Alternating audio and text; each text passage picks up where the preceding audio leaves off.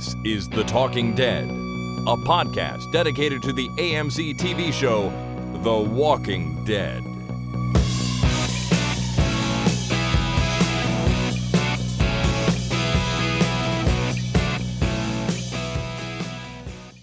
Hi there, everybody. My name is Chris.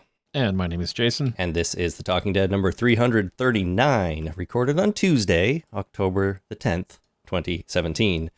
It's Tuesday, everyone, because yesterday was Thanksgiving in Canada. And Canadian Thanksgiving. Well, yeah, but up here we don't have to call it Canadian Thanksgiving. We can just call it Thanksgiving. I call it Canadian Thanksgiving. Do you? Yeah, I usually, well, no, not really, but sometimes I say Happy Canadian Thanksgiving, everybody. Okay, well, I mean, to most of our listeners who are not Canadian, I guess it would be Canadian Thanksgiving, but suffice it to say, it was a holiday for us, and Jason and I both had commitments, family and eating related that we had to take care of yesterday, so we did, and that's why we're recording a day late today, so sorry about that, but... I definitely had food commitments that I could not pass up. Are you all full of turkey and stuffing and potatoes and green beans and stuff like that? No green beans, but turnips. Oh, good. Stuffing and potatoes and turnips and carrots and all kinds of good stuff. Yeah, I love a good Thanksgiving dinner myself, and we ate similar things and had a good time. And then I had leftovers today. I'm very happy. You might have leftovers for all week. Yeah, I better eat a lot. There's only a few of us in the family, and I made all the fixings myself. So we've got a lot of leftovers. Like 90% of what was cooked yesterday is leftovers. So we got to get through that somehow. I'm sure you'll find a way. Yeah. I don't think you'll let us down in the eating department. Nope. Someday I want you to cook me a Thanksgiving dinner, Jason. Sure, it's not hard. Well, all right. So next year, just let me know what time to be there and we'll show up. Yeah, you just show up. Yeah, you throw the bird in, wait. That's the hardest part. The waiting is the hardest part. It really is. All right. Well, happy Thanksgiving to any Canadian listeners out there. We got through it, and next up is Halloween and then Christmas, so we'll got to get through those too. Before we get going today on this week's episode of Fear the Walking Dead, there's a couple things I want to talk about, actually. First is really quick. Walker Stalker Con Atlanta is coming up in a couple of weeks now. It is the weekend before Halloween. I'll be down in Atlanta for that. I'll be there from Thursday, the 26th, all the way through until Monday. And if you want to meet up, we are going to get together on Saturday, the 28th, at the hotel bar in the Omni Hotel at 6 p.m. So I'll be there. My wife will be there, I think. There's very little chance she won't be coming, but she's planning on coming.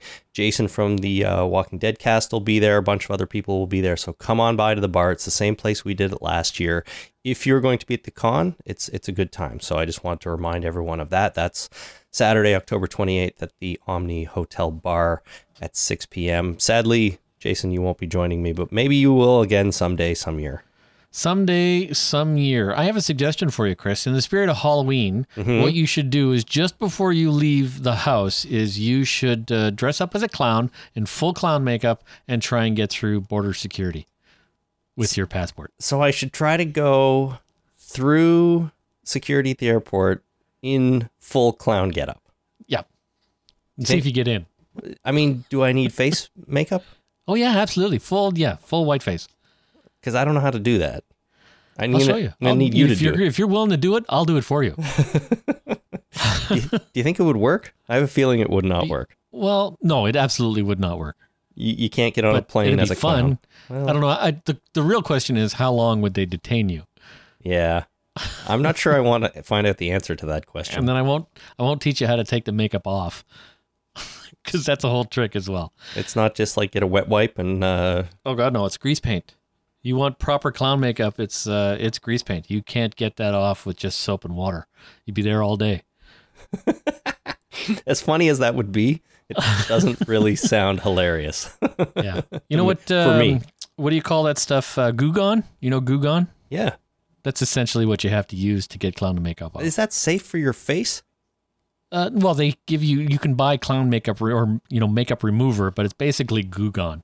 I'm sure it'll work. All right. You Well, can also use margarine if you really are hard up.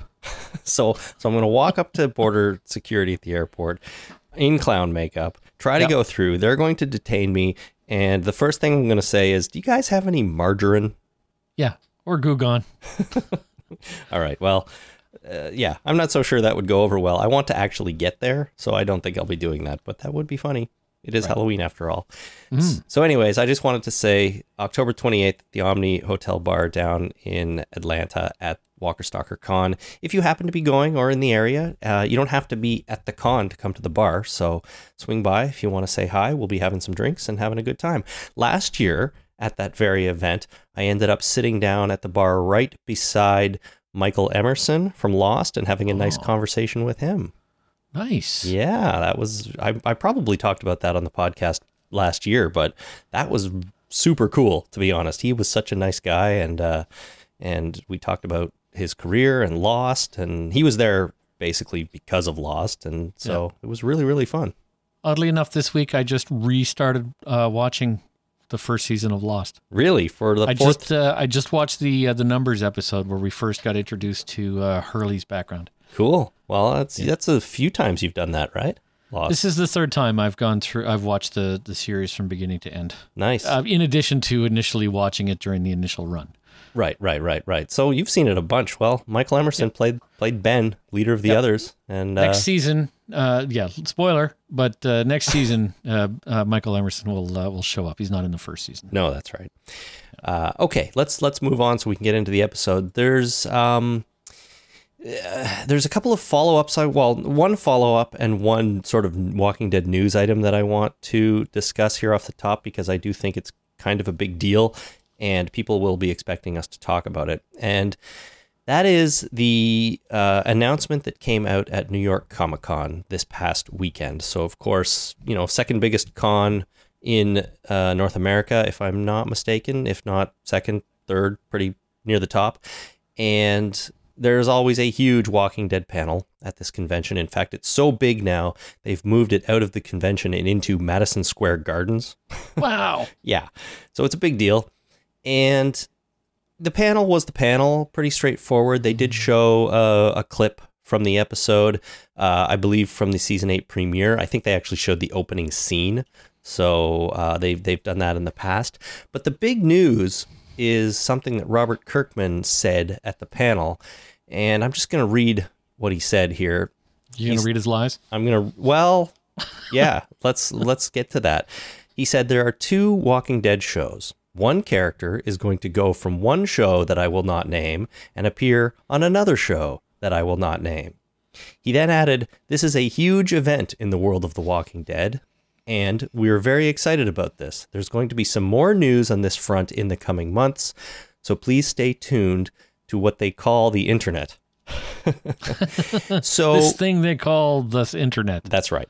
So he sat there on that stage and said, Fear the Walking Dead and The Walking Dead will be crossing over. They'll have a character go from one show to the other. We don't know we don't know in which direction that character will go or what character it will be or when it will happen, although he seemed to indicate that it'll happen within the next year. So that's not too long to wait. That's basically season 8 of Walking Dead or season 4 of Fear the Walking Dead. So as you mentioned, you can't really take anything Robert Kirkman says seriously. And when I heard this news, that's basically what I said when I posted it on our Facebook page. But then later in the day, AMC comes along and officially releases some artwork teasing this very crossover. So this is real. This is a thing. Robert Kirkman wasn't lying. We are going to have a Fear the Walking Dead crossover. So there you go. Jason, did you get the link I sent you? Did you see the artwork that they released where they sort of, it looks like a ripped sheet with the 2 shows artwork kind of coming together? Yes, I did. Yeah. All right.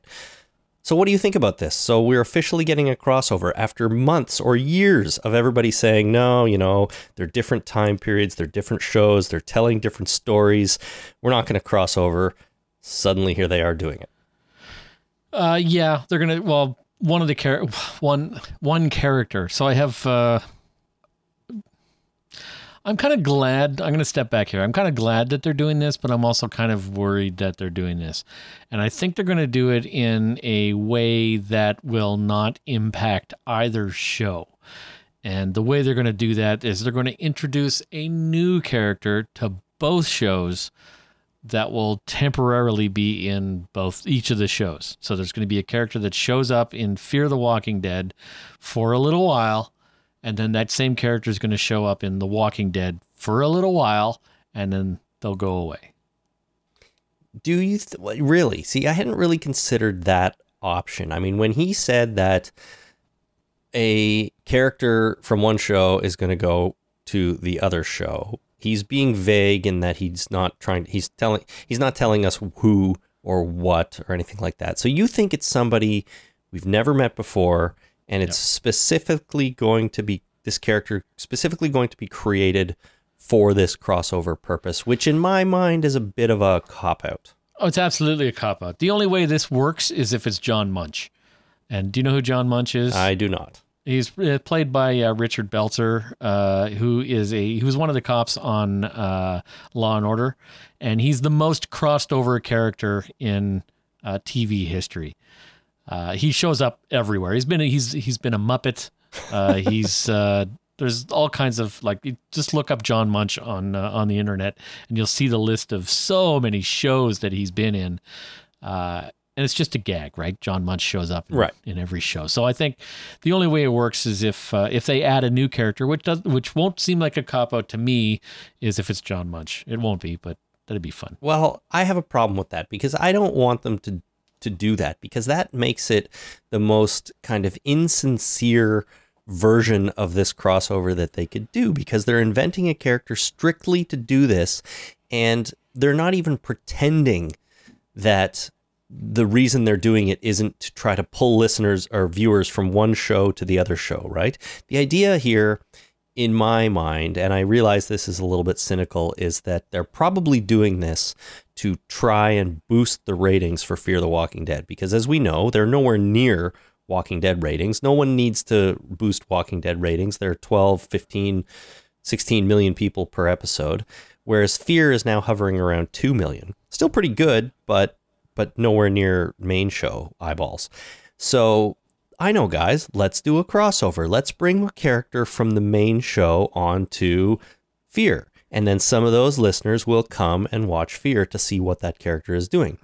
If it is a character they invent just for this purpose, first of all, I think it's not going to work as well if that's what they're trying to do. And second of all, it just seems so sneaky and manipulative. And I don't like that at all. No, I don't like it either, but that's what I think they're going to do. Like, was Michonne going to show up in Fear the Walking Dead for a little while? Well, that's the other question. How do they do this? Is it a flashback on, Walking Dead? Is it a Fear time jump forward so they get into the same sort of time frame? Because the main show is years ahead of Fear at this point. So is it a character that disappears off Fear and then shows up in the future, kind of, on Walking Dead? When you say flashback, do you mean like in The Walking Dead episode, we will have a flashback which will include the character that's in The Walking Dead and all of the Fear the Walking Dead characters? That's what I mean, I think. Yeah. So we have a So actually, you don't mean that we're going to have a Fear the Walking Dead episode with this character and then a Walking Dead episode with this character. We're going to have a Walking Dead episode that will flash back into Fear the Walking Dead. That's kind of what I was thinking, yeah. Okay. I hadn't considered that. Right. See, that was my first thought, is that Walking Dead, a character will show up, or it'll be a character we know already, maybe not one of the primary cast, but like what if they flash back telling Dwight's story or something like that, and backstory for some reason, and they flash back to the beginning of the outbreak, and suddenly he's hanging out with, Travis and Madison, maybe before even Travis was dead. Or here's the other thing. There's also information out there now that they are going to do a Negan backstory episode. And Negan backstory could come from anywhere. Maybe he, started his zombie, post-zombie life on the West Coast. and moved east. I don't know.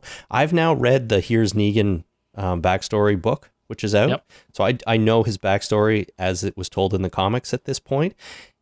It doesn't appear to be, it's not obvious that would be it, but it easily could be. So that's the other thing I'm thinking is maybe somehow it's Negan and they cross over him 5 years ago or whatever it is on the West Coast, and then he moves east. But that's what I was thinking. Main show flashes back, telling a character's backstory to Fear, essentially, right. which I wouldn't mind as much. I certainly wouldn't mind that as much as them just inventing a character that they're going to drop into both shows, because I don't like that idea at all. Yeah. So maybe Alicia will just show up in The Walking Dead. Yeah. Right. And then the big question is, well, how did that happen? Right. And then the rest of Fear the Walking Dead, we'll know that she doesn't die, but we want to know what that story is. How do you get from A to B? Right. Yeah, maybe. I mean, if she never reunites with her family and she truly stays off on her own, or with this new character that we're going to talk about later on today. Maybe she'll be missing an eye and have a bionic arm or something. It's like, wow, what happened there? And that's the whole thing. Well, hey, bionic arm and no eye and, half-shaved head. That would be awesome. That would be cool. Yeah, good old cyborg story. Totally. Subplot. Cyborg subplots always work. Always. Dear writers of the TV universe. That's right. Keep that in mind. Cyborg plot lines always work. Anyways, that's the deal. We don't know how this is going to work or what's going to happen, but it sounds like we'll find out sometime in the next year or so, according to Mr. Kirkman.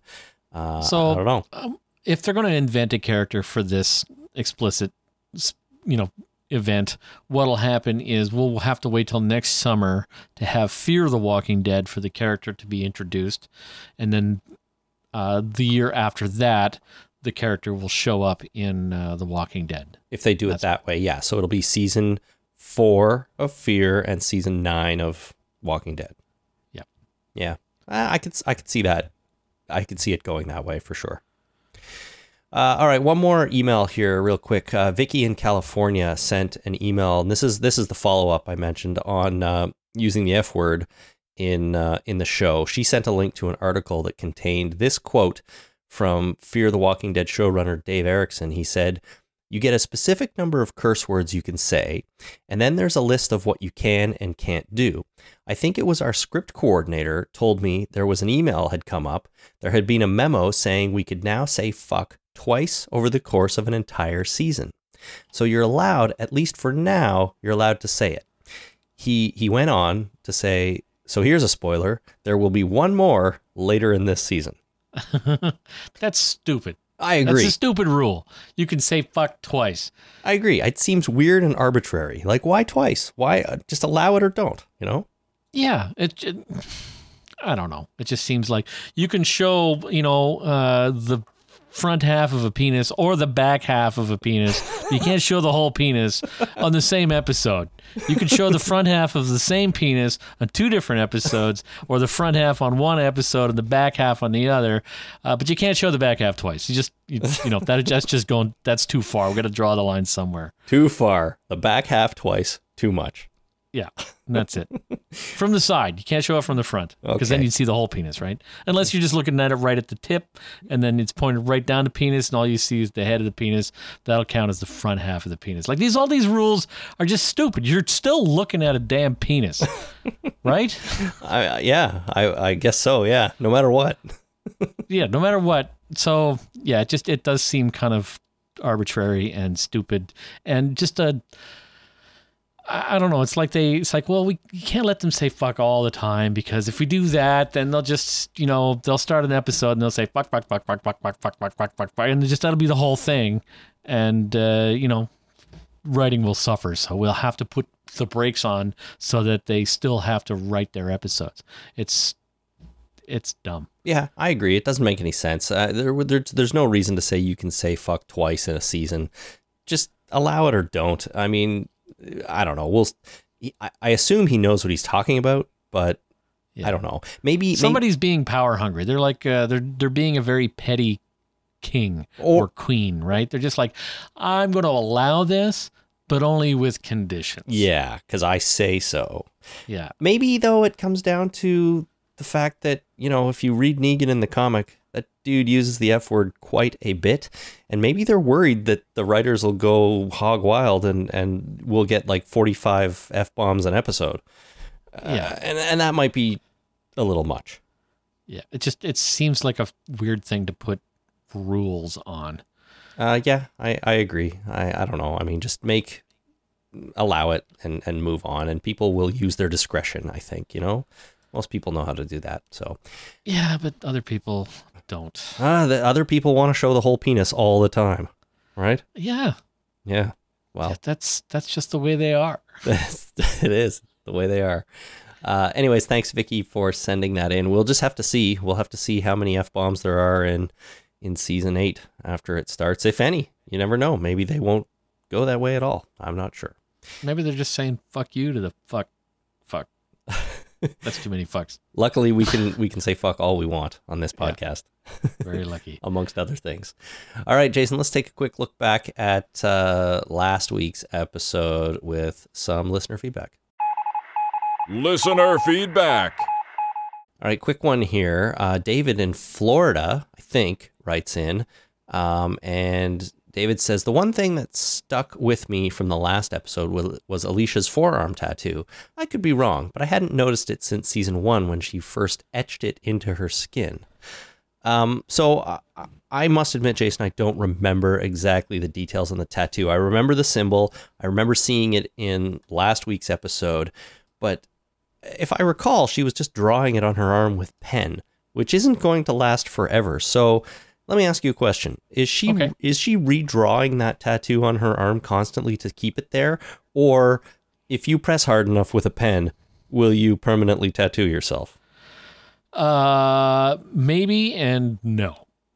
No. So you asked me 2 questions. So the first one is maybe she's drawing it on. Maybe I think maybe it's a tattoo that faded because she got it when she was 12. I have no idea why. It definitely would not stick around if you draw it on, even if you draw it on hard enough. You actually have to have the ink penetrate the top layer of skin and go into a fat layer underneath. Yeah, okay. You can't just, because then you'd be gouging it, right? You'd be gouging your arm with ink, and that's just asking for an infection. Right. So you can't do that with a pen. So she either actually has that tattoo there, which I didn't realize. I mean, the character does, or she's continually redrawing it. And, if it's only been a few months, then I guess she could be doing that. Why? Yeah. You get bored of that? I'd get bored of that. Oh, I would too, for sure. But I don't know. She started drawing it because of her boyfriend, remember, who died. Yep. So maybe she just keeps doing it to commemorate him. I don't know. But I did notice it in the episode. Well, I know, but he's dead too now. Well, yeah. I mean, they all die and everything. But would she still be redrawing this ink fake tattoo if she got a new boyfriend? Maybe not. Maybe I don't know. But it was there. So I don't know. I got to think maybe she actually has that tattoo and she got it pre-apocalypse and it's just there now. But again, I don't know. I haven't really noticed it much. Maybe she's been wearing long sleeves. Hard to say. We'll have to keep an eye out for it, though. We'll see as the season wraps up and goes into next year. Thanks, Dave, for that. David, Ben in London, UK writes, I just wanted to write in and talk about something that bugged me in episode 13. Nick needs a way to distract the Horde, and they need to get in there with the walkers. So they just gun their truck down there. He already knows a great way to do this. He spent so long wandering among them covered in their gore, it's like he's totally forgotten about that huge chunk of his experience. There would be no easier way to set the place on fire and rescue the people in the basement than putting on a fresh layer of zombie guts and just strolling in. Idiot. Yeah. I agree. Now, obviously, this episode this week that we're going to talk about, they get back to doing that, which makes it even kind of dumber that they didn't do that for the ranch. And to me, I think it kind of feels like one of those situations where the writers are doing something that's a little bit more convenient for the story, because maybe it would be too easy to have Nick stroll in there with the camouflage on. And so they decided, no, we're just gonna let them drive in and screw it all up instead. Which is kind of annoying, but what can you do?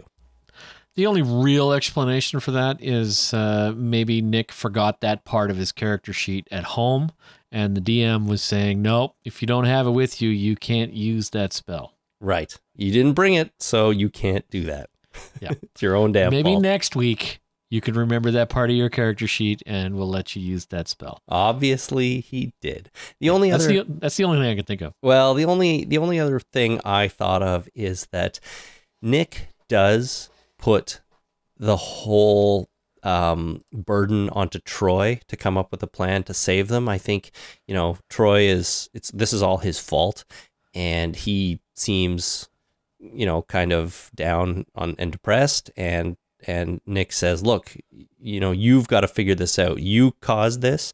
You have to come up with the solution. And so Nick is kind of unwilling to help at that point. So even if he did think, if I just cover myself in zombie guts, I can walk in there, I'm not going to do that because this is Troy's fault and he needs to come up with the solution. So Nick decided that this was a good teachable moment. Right. Exactly. Yeah. I mean, it may not make any sense because he's putting everyone's life at risk, but yeah, he put, and to the point where a lot of people died. Right? Yeah, plenty. So, okay. So wrong teachable moment time, Nick. Oh, I agree with that, but that's just one theory I could come up with because I can't think of any other reason that he didn't decide to go for the gourmaflage. What's the other word we had for it? Well, I don't know. Oh, shoot. I forget now. Anyways, we'll try to think of it later. Meat coat? Some kind of zombie meat coat? No, there was gourmaflage and, shoot. I don't know. Anyways. You'll think of it later. You think Frank Delane brought this up, on set, and they're like, shut up. Yeah. Just read the script as it's written. Do your lines, man. Do your lines, man, and then get out of here. We don't pay you to think. Right? Yeah. I don't know. Maybe I would hope so. I would hope he actually has that kind of input too. Well, or at least is brave enough to bring it up. Say, look, why wouldn't I use this skill that I have? Yeah. Stench this coat. Knowledge that I have to save the day without anybody getting killed in a way that is much easier than trying to hide in a helicopter. Right. Stench coat. It was stench coat. Stench coat, yes. Gourmaflage or stench coat. Both acceptable terms.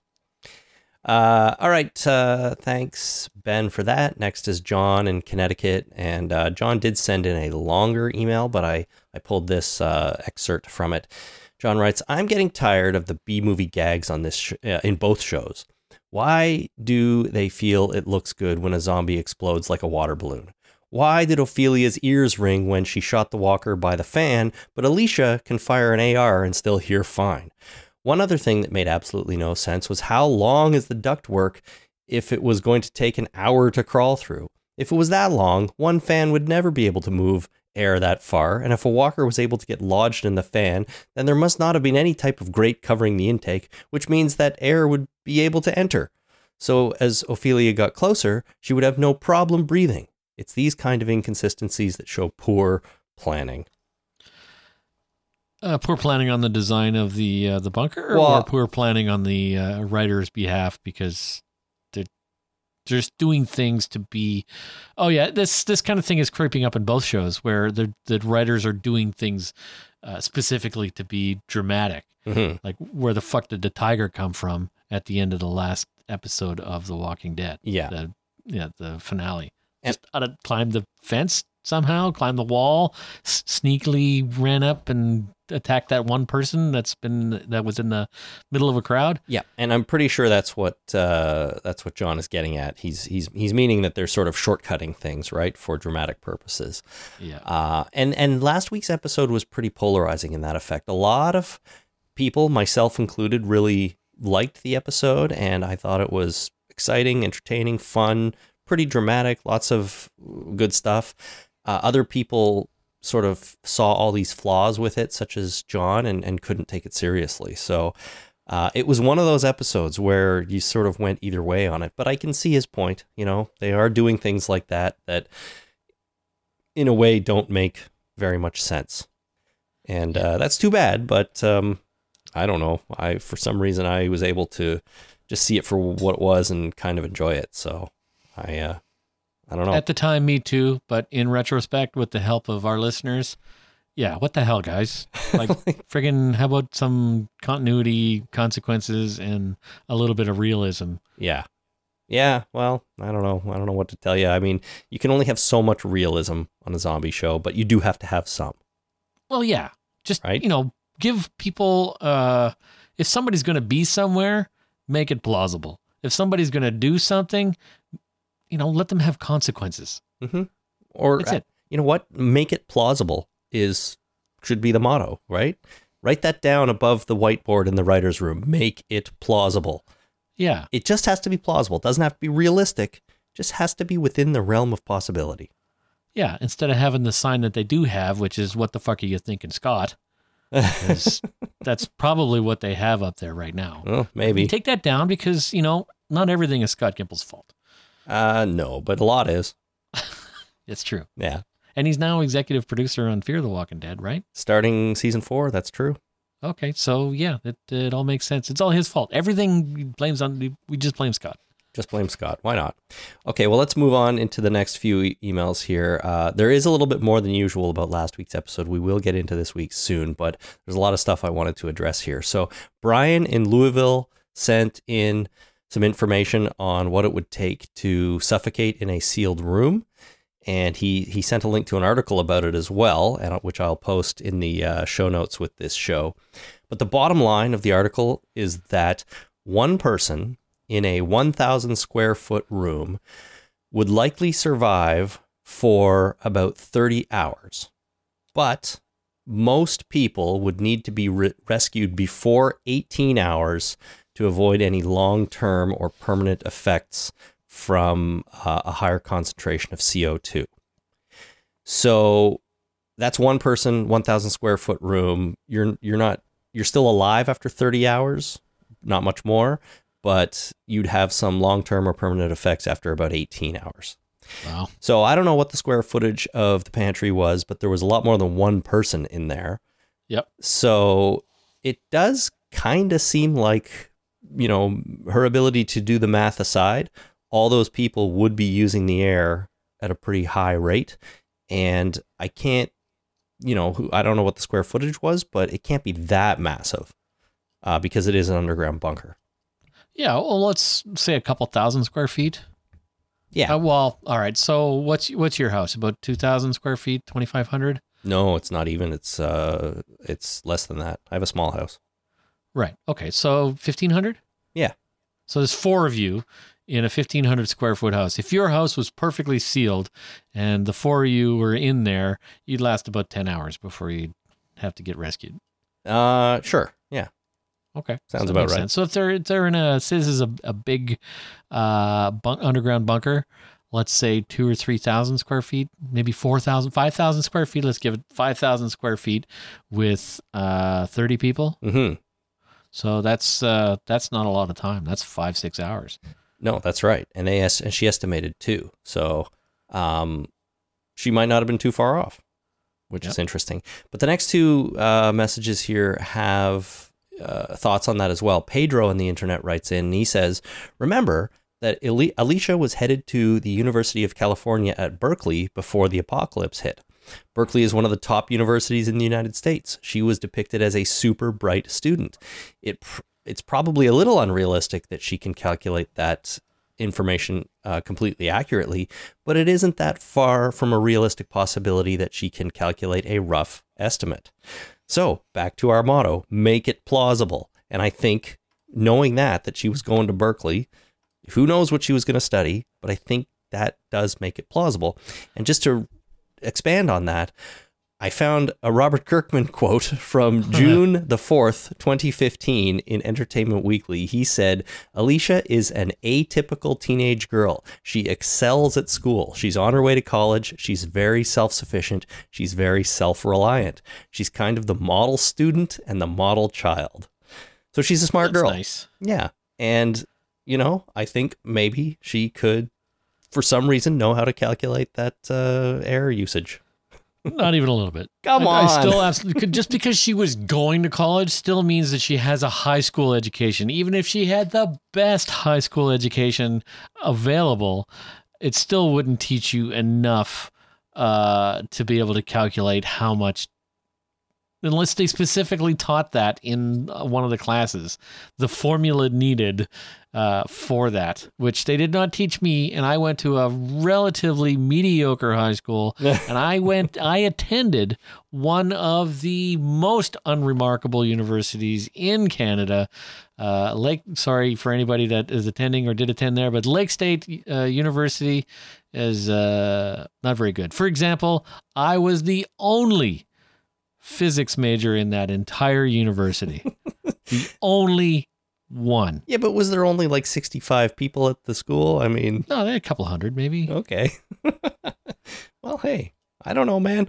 And I tried to drop physics because the physics professor went on sabbatical. The backup physics professor didn't want to do it, so they pulled some guy who took physics in university to teach the physics class, and on the first one, he drew the acceleration graphs wrong, and I lost all respect for him, and I stopped paying attention in that class, and I tried to drop it. You should have become the teacher.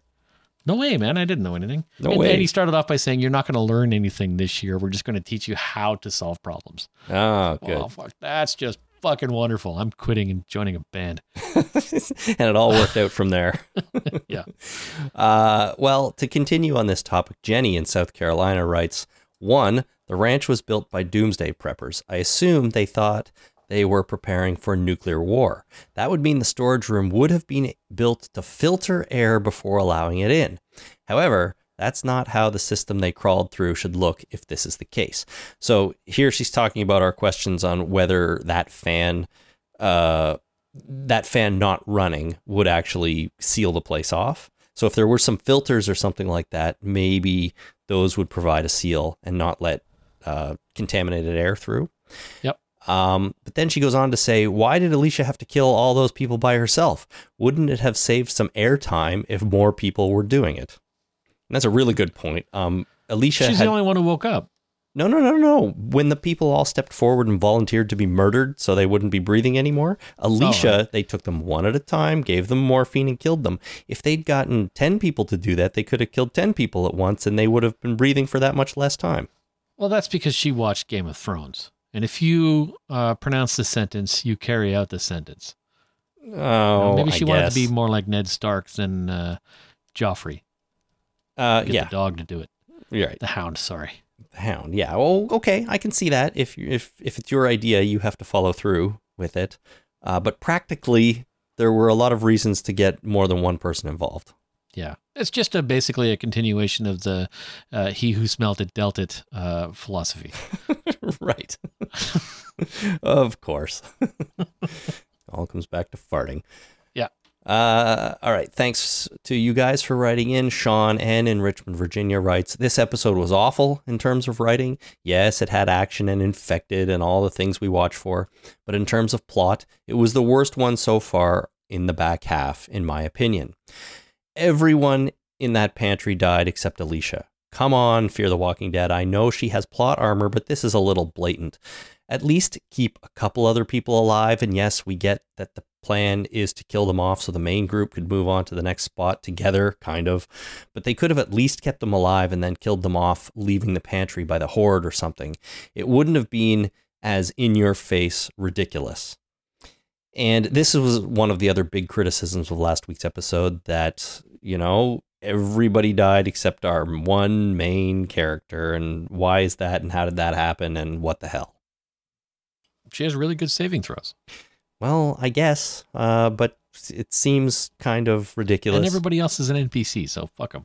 Yeah, I know, but that's the problem. Like, they need to keep it plausible, and there are people, plenty of larger people who maybe, or smaller people who don't use as much oxygen. I don't know, but they all died except for Alicia. So, you know. Maybe she was hoarding oxygen somehow.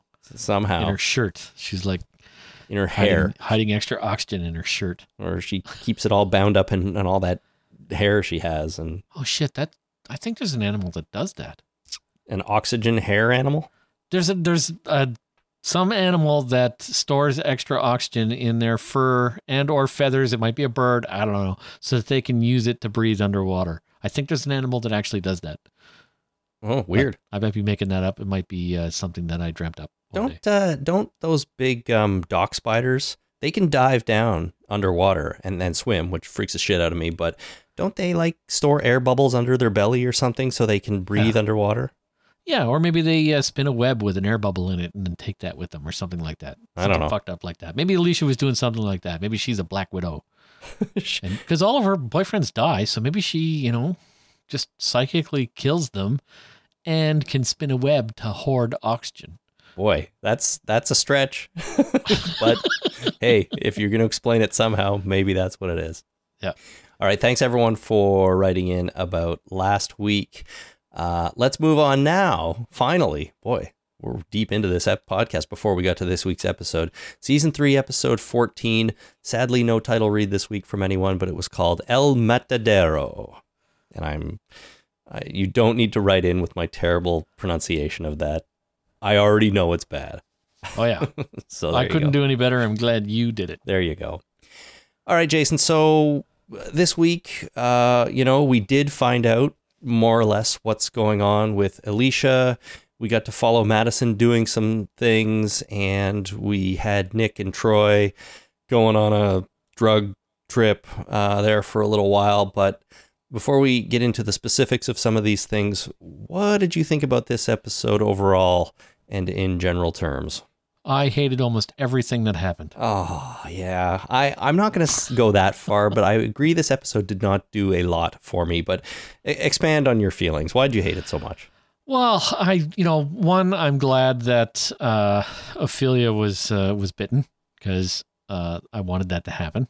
What? So I was glad that happened. But she died like 4 seconds before meeting her dad. I think it would have been they missed it. It could have been much more of a powerful moment if they met for 30 seconds before she died, kind of thing, instead of just after. You know what? I kind of agree with you because I feel like they were going for oh my God, that's so sad. She just didn't make it. But it's just as sad, or even more so maybe, for her to stay alive to reunite with him just to die anyways. Yeah. So I kind of agree with you there. I don't think they handled that very well. I think the whole point of that, of course, was to see what it does to Daniel's character. Nothing. Well, no. It's like, you get away from me. You killed my daughter. I don't want to ever see you again. And like 4 seconds later, he's like, yeah, we're cool. Come on. You can bring your whole crew and come hang out with us at the dam. Yeah, well, that's one point I thought. You assume it's going to make him go just absolutely even more bonkers and harden him, right? And he'll be even less able to relate to other people and things like that, and he won't want anyone to come to the dam. And you sort of think that's how it's going at first when he's reacting to her death there in the scene with Madison, and he points the gun at her and all that kind of stuff. But later on, as you said, towards the end of the episode, it feels like he comes in and he talks to Madison, and he's completely softened up, and he says, pack your things, come back to the dam. And she says, okay, but I'm bringing everyone with me. And he says, yeah. Well, he doesn't say anything. I think he just nods, but he agrees, and he says, sure, do whatever you want. So instead of him becoming a real hardened bastard who's going to kill everyone, I feel like now he's kind of warmed up and he just doesn't care anymore. Yeah. And he did it in the most condescending, misogynistic way he possibly could. Him not saying you should come with me or you can come with me and actually stay at the dam. He said, pack your bags. You don't belong here. And it just might as well have been, you don't belong here, sweetie or honey. Let's go. Let's take that caboose back to the dam.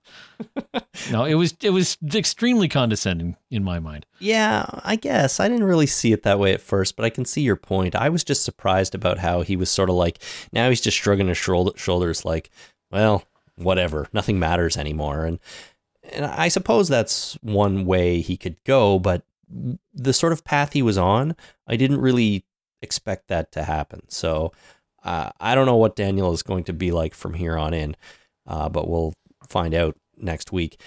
One thing I was thinking about it after, and I do think what I would have almost preferred is for Ophelia to, because he's hugging her right after she's died.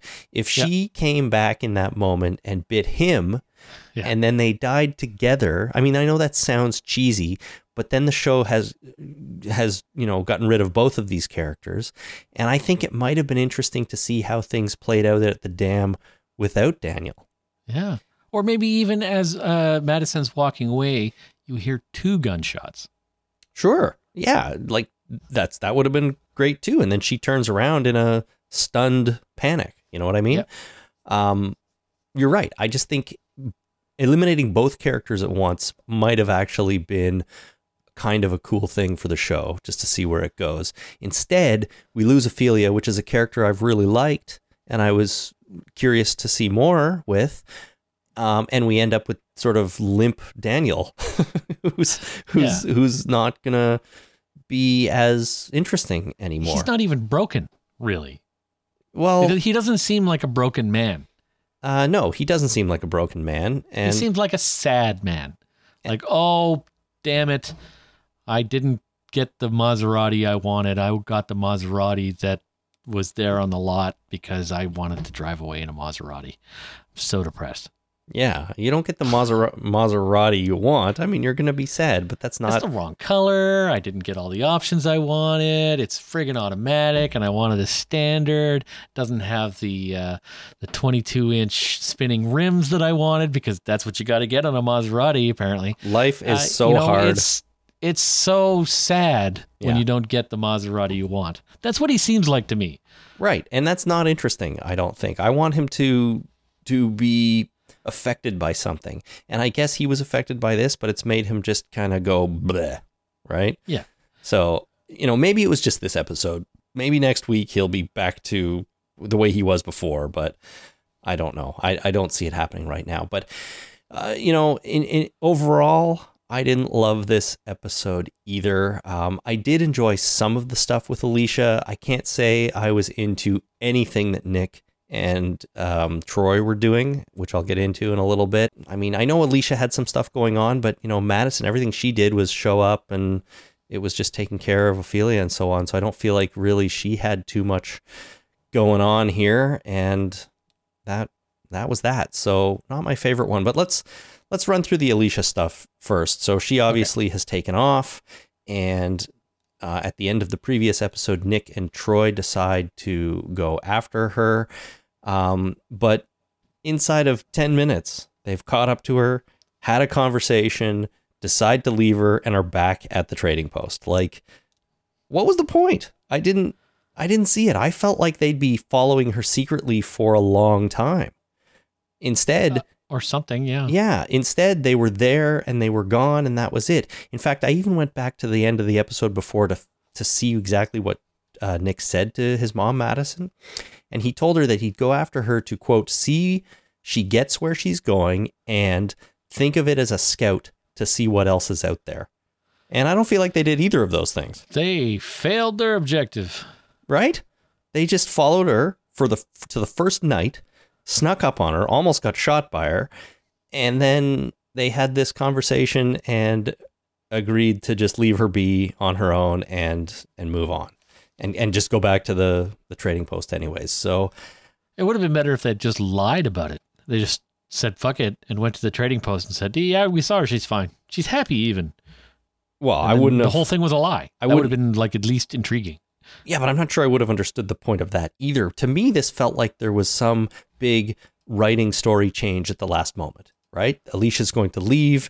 Nick and Troy are going to go after her, and we're going to have the fucking Three's Company show for a while these three are off traveling on their own. But then they turned it right around and brought them back immediately. What was the point of them even going after her if they're just going to turn around and come back? So I didn't quite get that. But then Alicia goes on to meet this other new character, Diana, whom I did find pretty interesting. I think she could be an interesting character. I imagine she's going to stick around on the show for a little while, and maybe we're going to get the Alicia and Diana show for a while. Oh, like Cagney and Lacey, they're going to solve crimes. Yeah, maybe. I don't know. But a few things about that. So what did you think about the whole on-the-go burger scene, hiding in the ball pit and stuff like that? Well, finding a sack of potatoes on the top of an air conditioner, it's just like, well, what was the staff thinking? Can of potatoes. Well, bucket of potatoes, whatever. Like, okay, I have this bucket of potatoes. I have nowhere to store it. Where could I possibly put it? On top of the air conditioning unit? Like, this building doesn't have friggin' air conditioning units on the ceiling.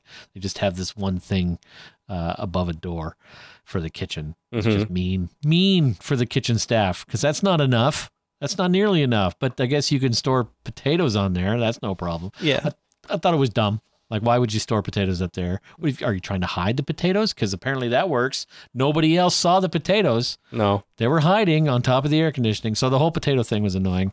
Ball pit, I couldn't take it seriously. It was a little too Jaws. Dun, dun. Dun, dun, dun, dun. The only thing mildly interesting is that they got to kill another little girl. Yeah, that's true. Now this show has done that too. Good point. So that was the only thing that caught me there. Well, I didn't hate the ball pit stuff.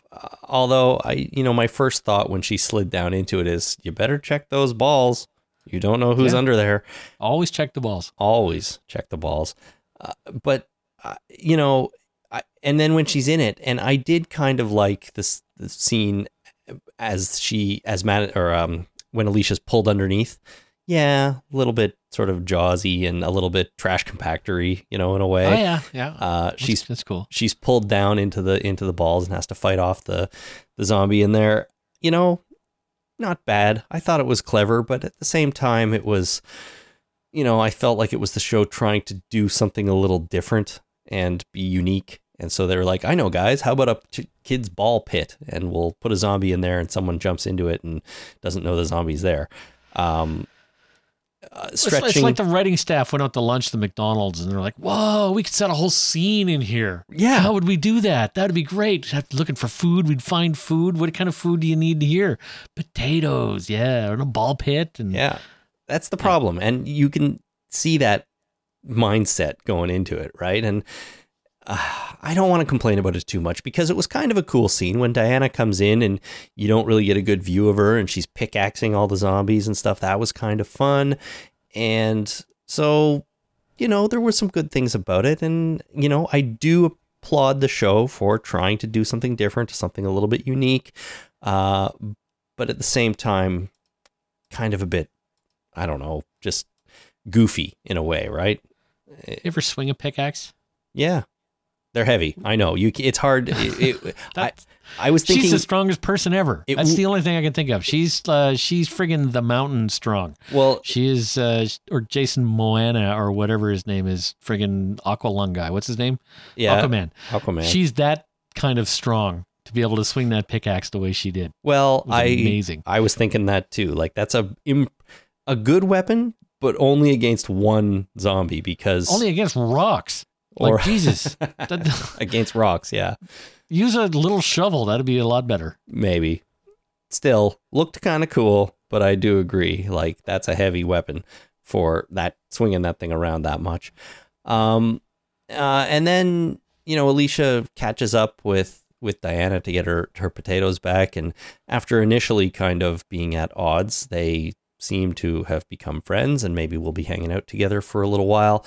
And I must admit, this character seems interesting because she seems very strong and independent and has seen some shit, and I think maybe we'll be able to teach Alicia about surviving a little bit as they go on, on her own.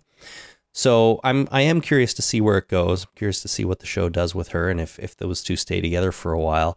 But at one point, I got to ask you a question here. At one point, Alicia mentions when Diana asks her where she's going or something like that, Alicia says that she's on her way to a place in the low desert with water and game. Yep. And that sounds like the dam, water, low desert. I mean, if she was going north, I don't know exactly what low desert means, if that's a region or if that's a term for the southern half of a desert. I don't know. Well, who knows? I mean, the Death Valley is a low desert, and that's like one of the hottest places on Earth. But what does that mean? Like altitude low, like sea level low, or like just, lower on the map? Like you say, you go. I think altitude wise. I think Okay. if it was directional, she would say the southern desert, or I'm going to the eastern desert. Right. I'm going to the westlands. Well, kind of thing. She said she has a tip on a place or something like that in the low desert with water and game. So water and animals to hunt. Yep. But I don't know what that means, because I don't know how much information she got about this place Jake suggested. And I thought that's where she was trying to get to, but I don't know. So maybe that's the place. Maybe she drew him, or he drew her a map. Yeah, maybe, but like, we're going to go here. This is the map of the place. And she's like, oh, that's a great map. That's wonderful. I'm going to try and memorize that. And then now she's going there. Maybe, but I couldn't help but think she's referring to the dam and she's changed her mind all of a sudden and she's going to go there now. And which makes me think even more, what's the point of having her strike out on her own for a little while other than to hide in a ball pit, find some potatoes and meet up with Diana? Yeah, it would be ironical if she was heading off on her own and ended up in the same place as the rest of her family. But maybe that's enough. Maybe they just needed her to meet Diana and she's going to bring Diana with her and she becomes an important character. And her bag of fingers. Her bag of fingers. And who eventually leaves and ends up on the main show. Oh, yeah. Yeah, that would do it. I didn't think of that until just now. But with her sack of fingers, because she's going to collect a lot more fingers between now and then. Right. And then she's going to meet a guy who was collecting ears for a little while, and they're going to have a love connection. They could make a whole zombie with the parts that they're collecting. Sure. From different zombies, like just a weird Frankensteinian zombie. Would that work? Could you take like a whole bunch of parts of different zombies and get them to work together as a single other zombie? No, I don't think so. You could take a working zombie head and brain and like attach it to a new body, but I don't think you're connecting up like the nervous system and stuff. Would the zombie arm, like say you had a zombie arm, it wouldn't still move, right? No, it doesn't have the, okay, so you still need the brain. Right. So it'd be like a zombie brain transplant. If you could, yeah, I'm not sure that would work, but somebody's got to try it. There's got to be some freak out there trying it. Yeah, probably there's. Just bring it into the show, bring it into the comic, put it in a video game. I don't care. I want to see that. Put it in. Let's talk to Jay Bonansinga. Get him to write it into one of his stories. Oh, we could do that. I'll see him in Atlanta. I'll ask him about it. Yeah, zombie Frankenstein's monster. Perfect. Zombie love Frankenstein. It. All right. I want a writing credit. Very good. Very good. Or at least a thanks. Sure. Or, be a character in the book. That would be fun. Cool. Yeah. Well, good guy, though. Any thoughts you have on Diana or where they're going to go with this or what you thought of this character? No, not really. I thought it was very kind of, other than the, making rings out of teeth, which was really quite gross. I didn't find this compelling even a little bit. I think she could be an interesting character, but we don't really know yet. The thing about the rings and the jewelry or whatever she's making, like you got to think she's doing that to as a product to sell at this trading post for other supplies, maybe. So I also feel like she, if nothing else, is going to drag Alicia back around to the trading post anyways, because that's kind of where she's on her way to. So it does feel like the whole thing was just a ploy to get this character introduced onto the show for some reason. And it could be a really good reason. Like maybe she'll be our favorite character this time next year. We don't know, but that's where it's at right now. So cool. We will see. Right. Let's talk about Madison a little bit. She seems to spend most of this episode smuggling injured Ophelia into the trading post, trying to keep her alive.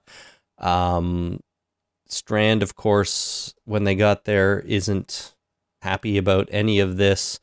And he points out that, Daniel's not going to be happy when they show up with dead Ophelia and no real need to make a deal for water anymore. But Walker advises Madison to do it. And even if it gets them killed, he says it's worth to bring her back, even if it's dangerous.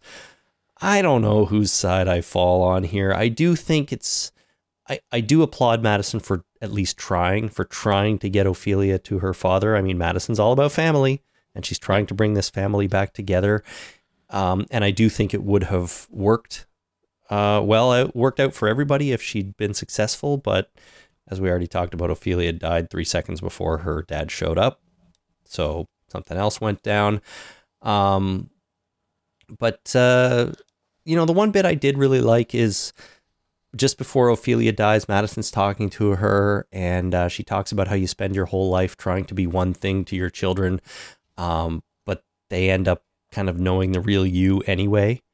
And I thought that was a nice sort of sentiment, kind of, in a way. I'm not even sure she meant it in kind of a nice way, but it does seem clear that the show has been portraying that as well. I think Madison realized that she's been trying to be one thing to her children all this time, but her children sort of know her for who she really is anyways. And that's played out in the fact that Alicia had to leave because she didn't believe her mother could protect her anymore. And, Nick did the same thing last season, and all sorts of things like that. So she was a little bit speechifying the theme of the show, but it was okay. I didn't mind that little bit there. Yeah.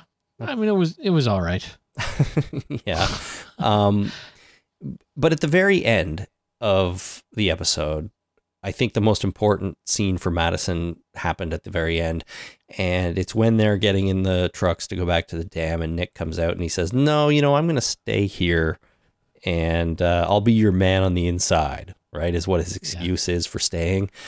I just got the feeling that at that moment, Madison just had sort of given up, because she didn't even try to talk him into coming. She just said, I don't give any more fucks about you guys. I'm going to this dam, and you stay here. And that seemed like a pretty big change for her, because every other time she would have told him he's crazy and he has to come with them and they have to stay together.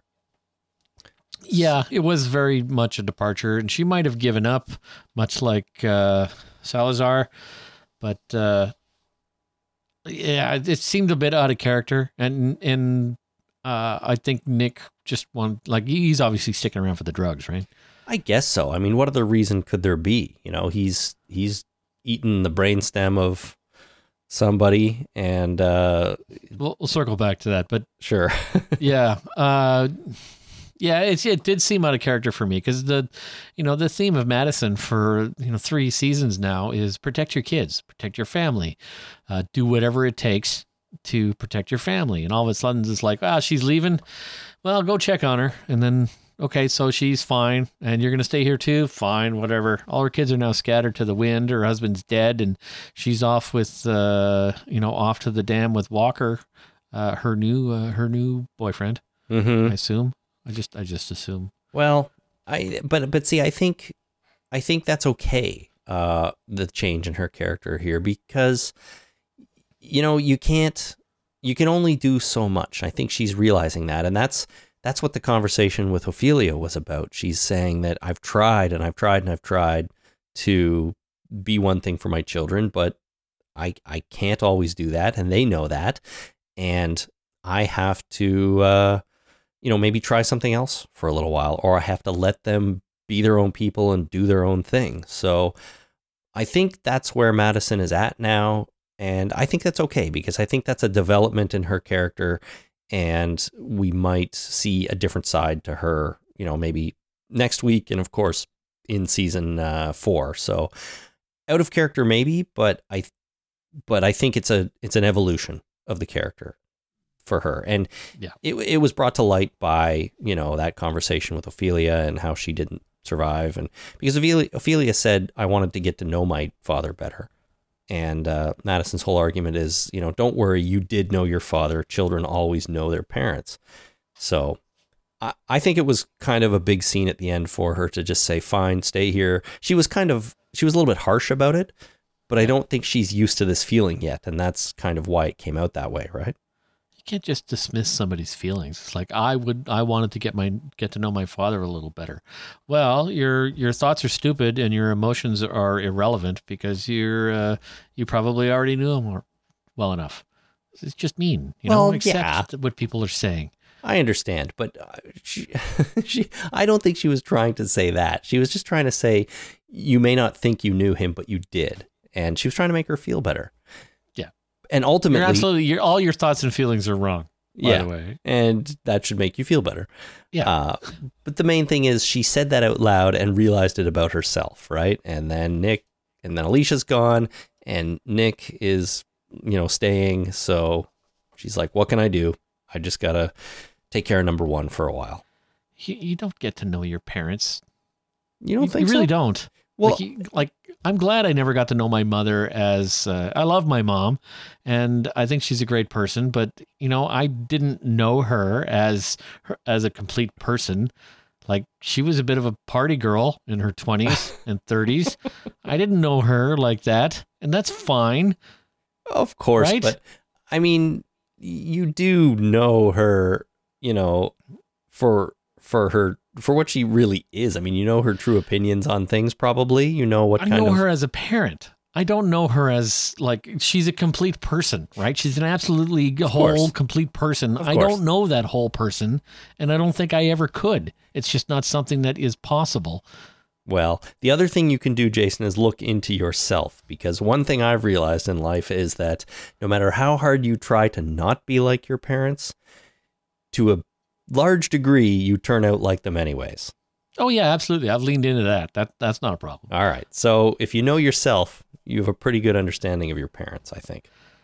Yeah, but I don't think I completely know my parents. Well, I guess not. But the point is, I think you can only, as a parent or as a child, you can only pretend so much because your family does know you pretty well.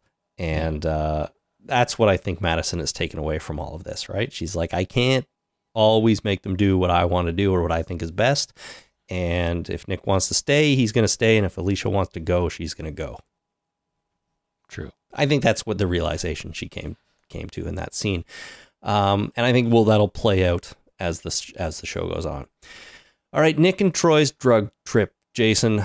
I'm not a drug using person, never really have been, so I don't have that side to my personality. But this whole thing did nothing for me. It was a waste of airtime, in my opinion. Can you explain to me? And I don't want to dismiss it. I don't want to sound dismissive because maybe there was a lot to take away from this that I just don't understand. But can you explain to me what the point of all of that was? The point is that Nick is an addict, and he always will be an addict. And the only reason he is a recovering addict up until this point was lack of access. The best thing in this whole episode, the absolute best thing, was that as soon as he sat down and saw the pill, he just took it. He just popped it in his mouth and swallowed it. There was no real, heartache about it. There was no real thought about it. It was just, he's an addict, and given the opportunity, he will take drugs. That's what he does. And that's what he does. And once you, and an addict is not someone, I think it was out of the West Wing. One of the characters was a recovering alcoholic. He said, somebody asked him, don't you think you can ever have a drink? It's like, no, it's not the problem. Having a drink is not the problem. I don't want a drink. I want 10 drinks. Mm-hmm. I want 50 drinks. So and then once you get into that slippery slope, taking that one pill, it's just like, okay, now my entire reason for being is now altered, mm-hmm. and this is all I want to do. And that for the rest of the episode, it is his addict coming out, and just all he wants to do now is seek and take drugs. You know what, though? The problem I have with that is I would buy it if there had been any indication of that part of his character in the last season, pretty much. He was an addict in season 1. They dealt with it. He went through some withdrawal, and he did have to deal with it. Then it seemed like he kind of got over it. It hasn't been a thing for pretty much all of season 2, all of season 3 until right now. And I understand what you're saying, but why didn't we see him struggling with his lack of access to anything like this for so long? Because I feel like he should have been, or he would have been, and it would have affected everything he did if he's that much of an addict. Not necessarily. Well, I mean, if he was dealing with it, and at the beginning when he was white knuckling, he was just like trying to get over it. Yeah. But then maybe he's working through all this stuff. But everybody has triggers, right? Right. And I guess one of his triggers is having some kind of drug in his hand. Well, and it's just like you said, that.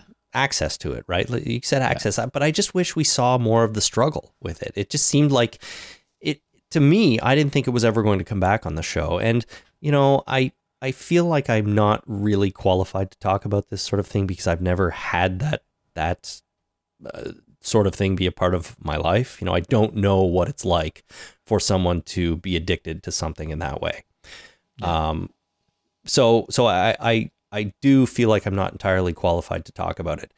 But in terms of a TV show, if there's this kid who had a serious drug addiction problem, they did go through some sort of depiction on the show of him dealing with it and trying to kick it.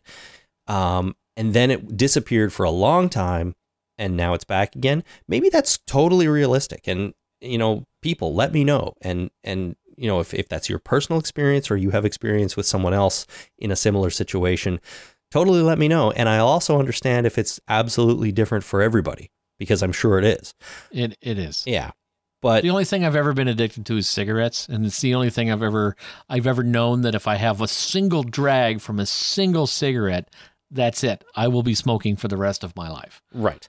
But since you quit, you've been in rooms with cigarettes, and you've been around people that have smoked, and you've chosen not to do it. And that's what I mean. Like, you were able to have a cigarette right there and not pick it up and smoke it. Nick wasn't able to have those pills beside him and not pick them up and eat them. Well, there's a very big difference between, smoking cigarettes and a hardcore drug addiction. Sure. Right? There's a huge difference, and there's triggers. Like I'm absolutely positive. I'm absolutely 100% positive that there are triggers out there for me that will cause me to start smoking again. Mm-hmm. And they're probably all traumatic in nature, and they would all be absolutely horrifying. But there's a part of my brain that's like, someday something horrifying is going to happen and I can start smoking again. Jeez. Well, number one, I hope not. Yeah, me too. And but there's a part of my brain that is like, okay, someday I will have the excuse to start smoking again. And it's just a very disturbing thought to have, because that trigger for me is going to be a horrifying event in my life. It's got to be. Right. But it's there. And it's not an everyday, like, I don't think about it on a daily basis, smoking cigarettes. Sometimes, some days are worse than others, but, I've been able to go 10 years without having a single drag. I still dream about smoking, and I feel both elated and depressed when that happens. Like, oh shit, I started smoking again. And I wake up, oh crap, it was only a dream. Mm-hmm. So that's great. But I liked the fact that it has been, like, we all know that he's a drug addict, and that it's been underlying, and that as soon as he had a pill in his hand, he popped it. Yeah, I like that, because that's an addictive personality. I think it's a misnomer to say addictive personality, but that's an addict. Responding like an addict would. Yes. Hey, look, holy shit, that's a pill. I know what that, because he knows what drugs are, right? What they all are. Of course. Holy shit, I know what this will do to me. That's doink. And then as soon as you get that first pill and that high, you're like, okay, let's go find some more. So the way this is going to go all off the rails for me even more is if he's not actually staying there for the drugs, or if the drugs don't come up again in the show. Because they got to come up again. I feel like they have to now, right? They made such a point of him doing this and dragging Troy into it as well, making Troy do the drugs. If it's not a thing for Nick now, then I'm going to see the point of this even less at this point in the show. But there's also a few things I don't really understand about how everything played out, and one of those is, why did, when they went to find that bartender who had the pig's glands, as he called them, or he said, let's say they're pigs. Let's say they're pigs. Yeah. Why did he give them to them for free? Because he wants to get them addicted, and so they'll come back and pay the next time? That's what drug dealers do. You get that first try is free. Yeah, I guess so. After that, that's where they get you. It's the same thing as buying razors, which you're lucky you don't buy razors. No, I don't. Because, buying the initial razor set is very cheap. Mm-hmm. Then you got to keep buying razors after that. Well, it's the same with the ink cartridges in the printer, right? Yeah. Their printer's cheap. The ink is expensive. Yep. Okay, well, that's fair enough. One thing I did sort of like about it was the way they shot it. However, it bothered me that they were inconsistent in the filming style. You know how, so they did like the blurry effect and stuff like that on the camera to indicate that he was high, I guess. Yep. My problem was, and maybe this is a stupid thing, but my problem was sometimes it was blurry when the camera was pointed at Nick, and sometimes it was blurry when it was pointing away as if we were seeing his perspective. And I feel like it would have made more sense if it was all blurry and shaky when we were seeing Nick's perspective, because, think about looking out of his eyeballs. But his eyeballs would be blurry. Right. But when the camera's pointing at him, why did we have the sort of drug effect then too? I didn't. Maybe we're also high. Like that. Maybe we also got some mythical. What was it? Some kind of adrenaline gland? Yeah, it was the brain stem full of pure adrenaline because Nick needed an upper, right? So that's how it was described. That can't be a real thing, right? Like they just invented this bullshit for this show. I would assume. I don't know that you can eat the brain stem of a pig or otherwise. I don't know. You can take adrenaline, right? Like you can inject yourself with adrenaline, and I'm sure that's fun and everything, but I don't think it'd get you like wicked stoned. I think it'd be like, holy shit, I feel like hurdles. Let's just go and jump some hurdles for an hour. I don't know. Maybe the combination with the other drugs, the pain drugs he was taking, who knows? Who knows what it would do? Nick seems to know what he's doing, so he would know. I've had some, adrenaline highs that were a lot of fun, but I wasn't stoned. Right. Well, I don't know. I'm not sure. I'm sure someone out there can enlighten us a little bit. But it all culminates in Nick and Troy jumping over the fence, going out onto the road, putting on the stench coat so that they can walk together into a big crowd of zombies. So he didn't forget about it for long. And I think that Nick delivered one of the worst lines in this scene of the entire series. Do you know the one I'm talking about? I do not. Well, actually, he puts on the blood on his face, and he puts it on Troy's face, and Troy is freaking out because he doesn't know what's about to happen here. And Nick, he says, "You got to walk quiet. Stare at the space between atoms." I'm like, that is so stupid. Nobody says that. And then to top it all off, he says, "You got to walk quiet," and then turns around and runs full speed towards the zombies. Oh, yeah, they were so dead. Like, they didn't act like zombies. They acted like a couple of high teenagers going to church. Right? Yeah, like, pretending not to be high. Shh, quiet. I could hear, quiet, shh. Obviously everybody in the church knows you're fucking stoned, buddy. Yes.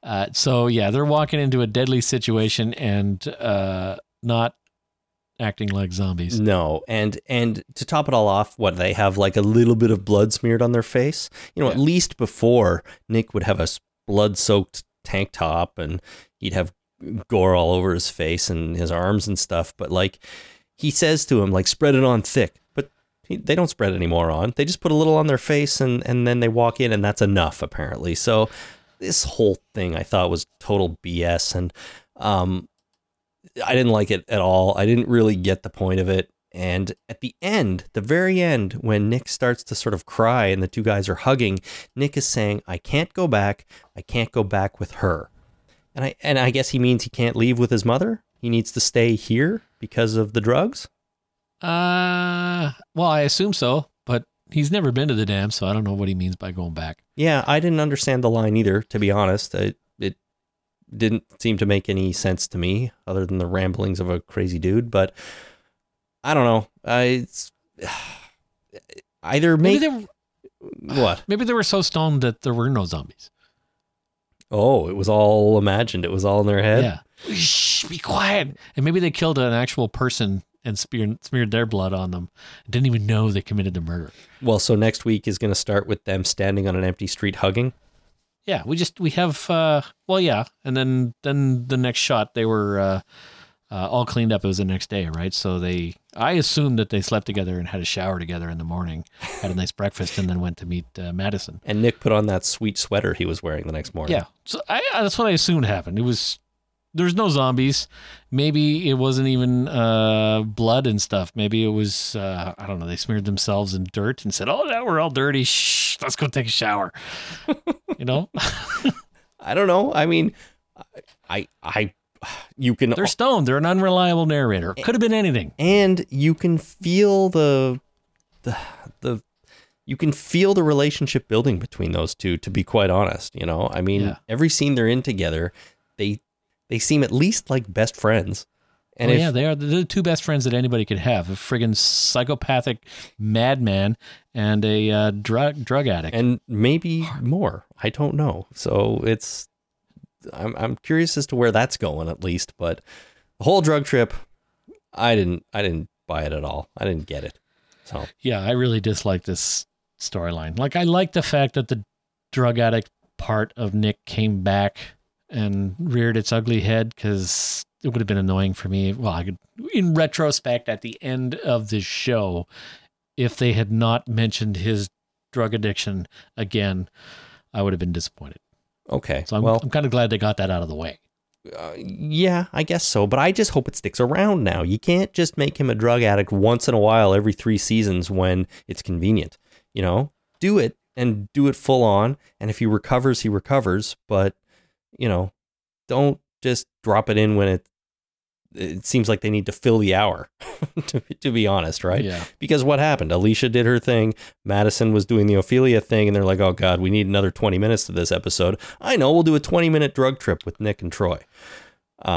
So that'd be a perfect bookend to the McDonald's fight that somebody thought up while going for lunch. Yeah, that's right. We'll do a ball pit fight and a drug trip. Okay, one other thing before we wrap up on this episode is Strand. There's a scene where he's walking around the place, the trading post, whatever it's called, and he gets captured by some guys, and he tells them he wants to go see Proctor John, and he says he has something he wants, something I can give him, which we don't know what that is, I don't think. Sex. And probably not. But what the hell is Strand doing here? Is he going to betray them somehow and say, Proctor John, I know where this dam is full of all this water. Let's talk. Or what's he doing? Because at the end of the episode, he doesn't seem to be like captured anymore. He comes out and he leaves with them. So I'm wondering, did he convince those guys to let him go speak to the Proctor? Has he already spoke to Proctor John? Is Strand doing something sneaky on the side that we don't know about yet? Okay, so there's a couple of things going on here. So I can answer all your questions, but I have a question of my own. Sure. My question is, I thought when Strand was here last and was able to leave that Madison had bought him out of whatever debt he was in. So why are these guys mad at him? That's true. Madison bought him out of the debt with the gold that they were going to trade. Yep. These guys, I don't think are mad specifically at him. I think Strand was wandering towards wherever Proctor John spends his time, and these guys are kind of like his guards. Oh, I see. And so they were just saying, nope, can't go in there, and that's why Strand was suggesting that I have something I need to talk about, something I need to give him, let me through. So these are the pig guys at Jabba's palace. These are the Gamorreans at Jabba's palace, that's right. Right. Gamorrean guards, yeah. What about that other guy with the long the head braids? That's Twi'lek. Twi'lek. Thank Yes. you, Chris. I kind of knew that you would know that. There you go. or at least the door eyeball. What was his name? Oh, the eyeball in the door. I don't know that He's got to have a name. It sticks right out. Yeah. Yeah. Yeah. So these are the Gamorrean guards. Okay, so that makes more sense. I thought maybe they were mad at him for whatever reason. I thought they were somebody trying to get Han Solo back to Jabba the Hutt. No, I think they were just the first line of defense for Proctor John. But what I'm curious about is we didn't see what happened after Strand said, I have something important for him. So I'm wondering, did Strand get through and talk to him? And now is he working a side deal of some kind? Okay, so I think maybe he did get through and talk to Proctor John, but I think if it is a side deal, it's a side deal that he and Madison had cooked up, and potentially Walker. I don't think he's doing something against Madison. I hope not, because that would really piss me off because they're so close, or they seem so close, Yeah. Hopefully he's working on something, whether Madison knows or not. I hope Strand is working on something that is supposed to benefit those, team Madison. Well, Strand doesn't like Salazar, right? Nope, he does not like Salazar.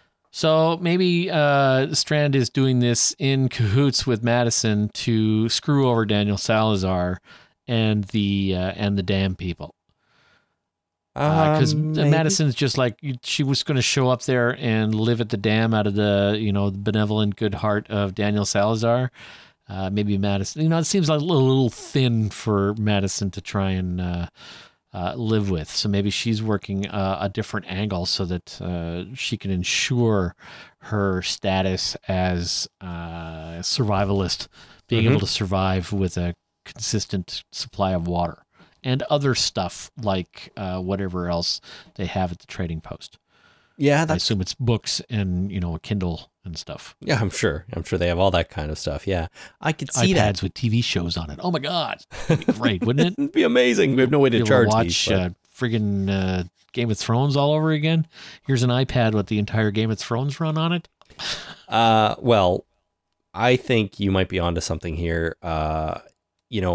But I'm not so sure that Madison is in on it. If Strand is doing something, I think he thinks he's going to make things better for everyone, and it'll be to their benefit. But I don't know that Madison is in on it. And I think that because you reminded me that Strand and Salazar are not good friends at this point. So I have a feeling Strand might be trying to involve Proctor John to screw over Daniel somehow and take over this dam. But I believe in Strand. I believe he's a stand-up guy. I had my doubts at the beginning of season 1, but they're all gone now. I believe in him. I believe in him being, completely on the up and up and on the same side as Madison. Right. So I can't believe that he's doing it against Madison. No, not against Madison. I think he's doing it against Daniel.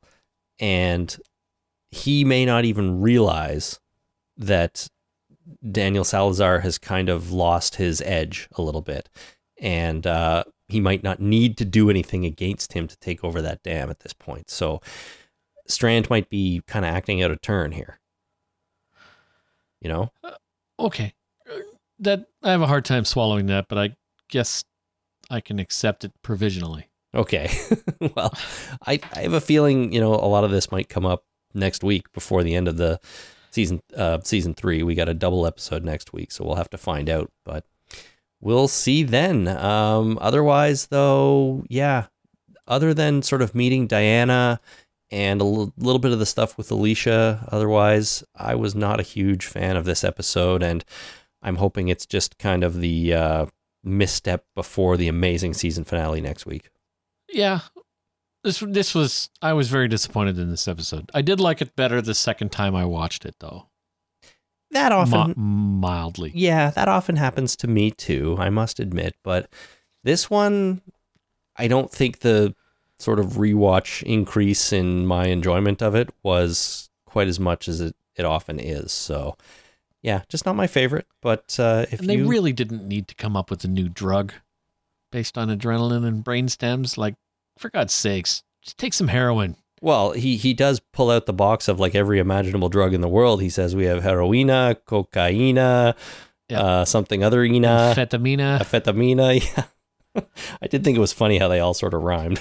Well, they do, of course. I guess. But you're right. They didn't need to invent something new, I don't suppose. But yeah, maybe it's not. Maybe that's a real thing. Maybe people take an opiate. Well, he wanted to get up, right? He didn't want to go, get down and get mellow. So fucking cocaine there, buddy. It's right there. He said so. Yeah. Well, I don't know. They wanted to go a different route, or maybe eating the brainstem of pigs is a real thing. I don't know. Oh, God, I hope not. Yeah, me too. Like, take some mushrooms or do some, what do you call that stuff? LSD. There's lots of options out there. Yeah, you don't have to take a friggin' amphetamine. Something. Whatever. Yeah, whatever. Heroin. Anyways. All right. If you've got any other opinions on this episode, let us know. Send in your emails to talkingdeadpodcast@gmail.com. Before we wrap up, I do want to do just a couple of quick additional listener feedback right here. I'm going to play this again. Listener feedback. All right. Really quick here. Old friend designer Will in Brooklyn wrote in and said, though I think Troy should 100% absolutely have been killed by now, perhaps Nick is keeping him around because he doesn't feel directly threatened by him. Nick and Troy share the same self-destructive tendencies, so maybe there's relatability there. Lastly, now there aren't many left from the ranch, I think Nick would potentially keep him around as a bit of company. If Troy's gone, who would Nick hang out with? I have to believe that loneliness in the apocalypse is a big reason to keep somebody alive. And while I agree with that in theory, Nick has his whole family and he seems to pull away from them a fair bit. But lately, he's kind of been there with his mom until the very end of this episode. So it's not like Nick has nobody to hang around with. He already went off on his own in season 2, did the solitary thing, and I think worked through it. So if he's keeping Troy alive just to have a buddy, I don't know. Troy should 100% absolutely have been killed by now, as designer Will originally said. Yeah. Well, it's also not very good to not keep somebody alive if you don't want them as a buddy. Right? Yeah. The flip side of that is to kill him. Like, I have enough friends, so I'm going to kill you. Right. I'm glad that's not how the world works. Yeah. Right? It's I'm just keeping you alive because I'm kind of lonely and I don't want to, exclusively hang out with my mom. Right. Therefore, you may live. That's it. Yes. One more quick email here. Matt in Lindenwold, New Jersey, another longtime listener, writes, this back half of season 3, you know what? And this is a little more general on the second half of season 3. And I thought I'd throw it in here now just before the season finale, because who knows what's going to go on there. But I thought this was interesting. Matt says, the back half of season 3 has been weird for me. The episodes overall aren't bad and have some great moments, but the overarching storyline doesn't do it for me. I'm speaking of the terrible decisions, like the ones Jason has mentioned, and the lack of characters I want to root for. Having Madison look at the ruined ranch and say, this could have worked, annoys the hell out of me. It was working great until she came along. Madison and Nick covering for Troy left and right makes me hate them. Nick basically just killed Jake to keep Troy alive, as Troy was actively bringing a herd to the ranch for the sole purpose of killing everyone. Then he covers for him when talking to Alicia. Hell, covering for Troy murdering that family earlier this season was just as bad. The biggest bright spot for me has been Alicia, both character and actress-wise. She's the only real, pure, good character left. Though Victor hasn't done anything terrible that I can remember either, those two are the only ones I root for on this show. Nick was in that category until he killed Jake. I think all the actors do a great job, but the characters are too unlikable for me, and there are too many dumb choices. So what I found interesting there is that Matt is having trouble liking or getting on board with any of the characters because they're all so unlikable. Yeah. And I do kind of agree with them. I absolutely agree that the bright spot of season 3 has been Alicia. Alicia Debnam Carey has done a great job. Despite her taking off on her own last week, I love almost everything they've done with her character, but it is hard to like Nick or Madison or Walker or anybody on this show. And I can sort of feel that too a little bit. So, maybe it's not that surprising that people aren't latching onto this show as much because it's harder to identify and get on board with some of these characters. Yeah, I can see that that perspective for sure. I mean, do you have is there any character besides Alicia that you really think is a likable human being that you want to hang out with? I like Walker. I think he's pretty good. He's good. I don't think he's done he's a dastard, done dastardly things. But I can identify with him. I can latch on to Walker. He's kind of fuck this, I'm taking my ball and going home kind of guy. But as long as you can, I'm trying not to say play with this ball.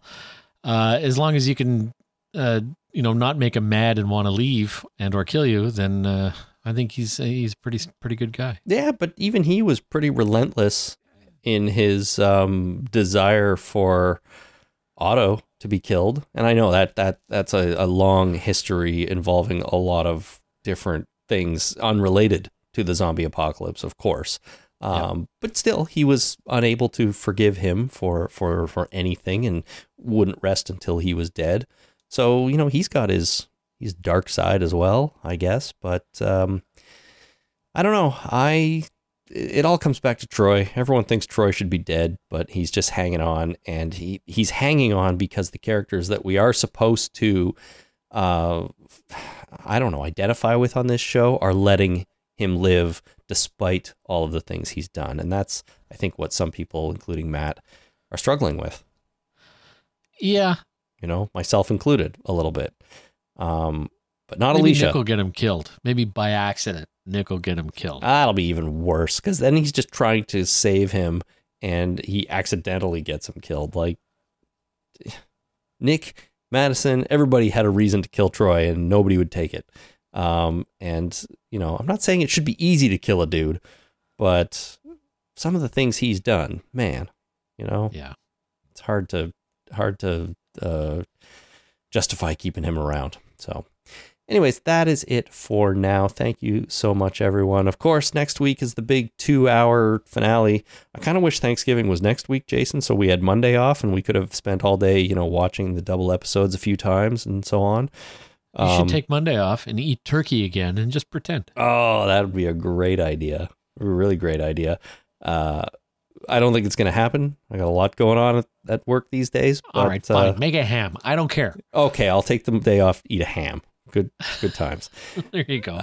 Anyways, that just means it's going to be a late Sunday night next week, and we'll have to cram it in somehow. So that's coming up next week, though. In the meantime, thank you for tuning in to us this week. If you'd like to contact us, please send your emails to talkingdeadpodcast@gmail.com. Visit our website, talkingdeadpodcast.com, and click on the send voicemail button to send us a message. Or find us on Facebook at facebook.com/thetalkingdead, or follow us on Twitter @talkingdead. That's going to do it. If you'd like to use our Amazon links when you do your shopping, visit talkingdeadpodcast.com/Amazon and click on the country of your choice. You can shop in the American store, the Canadian store, the British store, and a bunch of other ones too. So that's a cool way to help out the show, and it doesn't cost you anything extra when you shop at Amazon. Just another quick reminder, and I'll talk about it again next week and the week after probably. I'll be at Walker Stalker Con. We will be doing a meetup in the Omni Hotel Bar on Saturday, October the 28th, around 6 p.m. I'll probably be there at 6, well into the evening. So come by anytime and make sure you say hi if you're going to be there. And that really does do it for this week. I think we'll see you again in about a week's time. Until then, my name is Chris. My name is Jason. Thanks for listening. Ciao, ciao.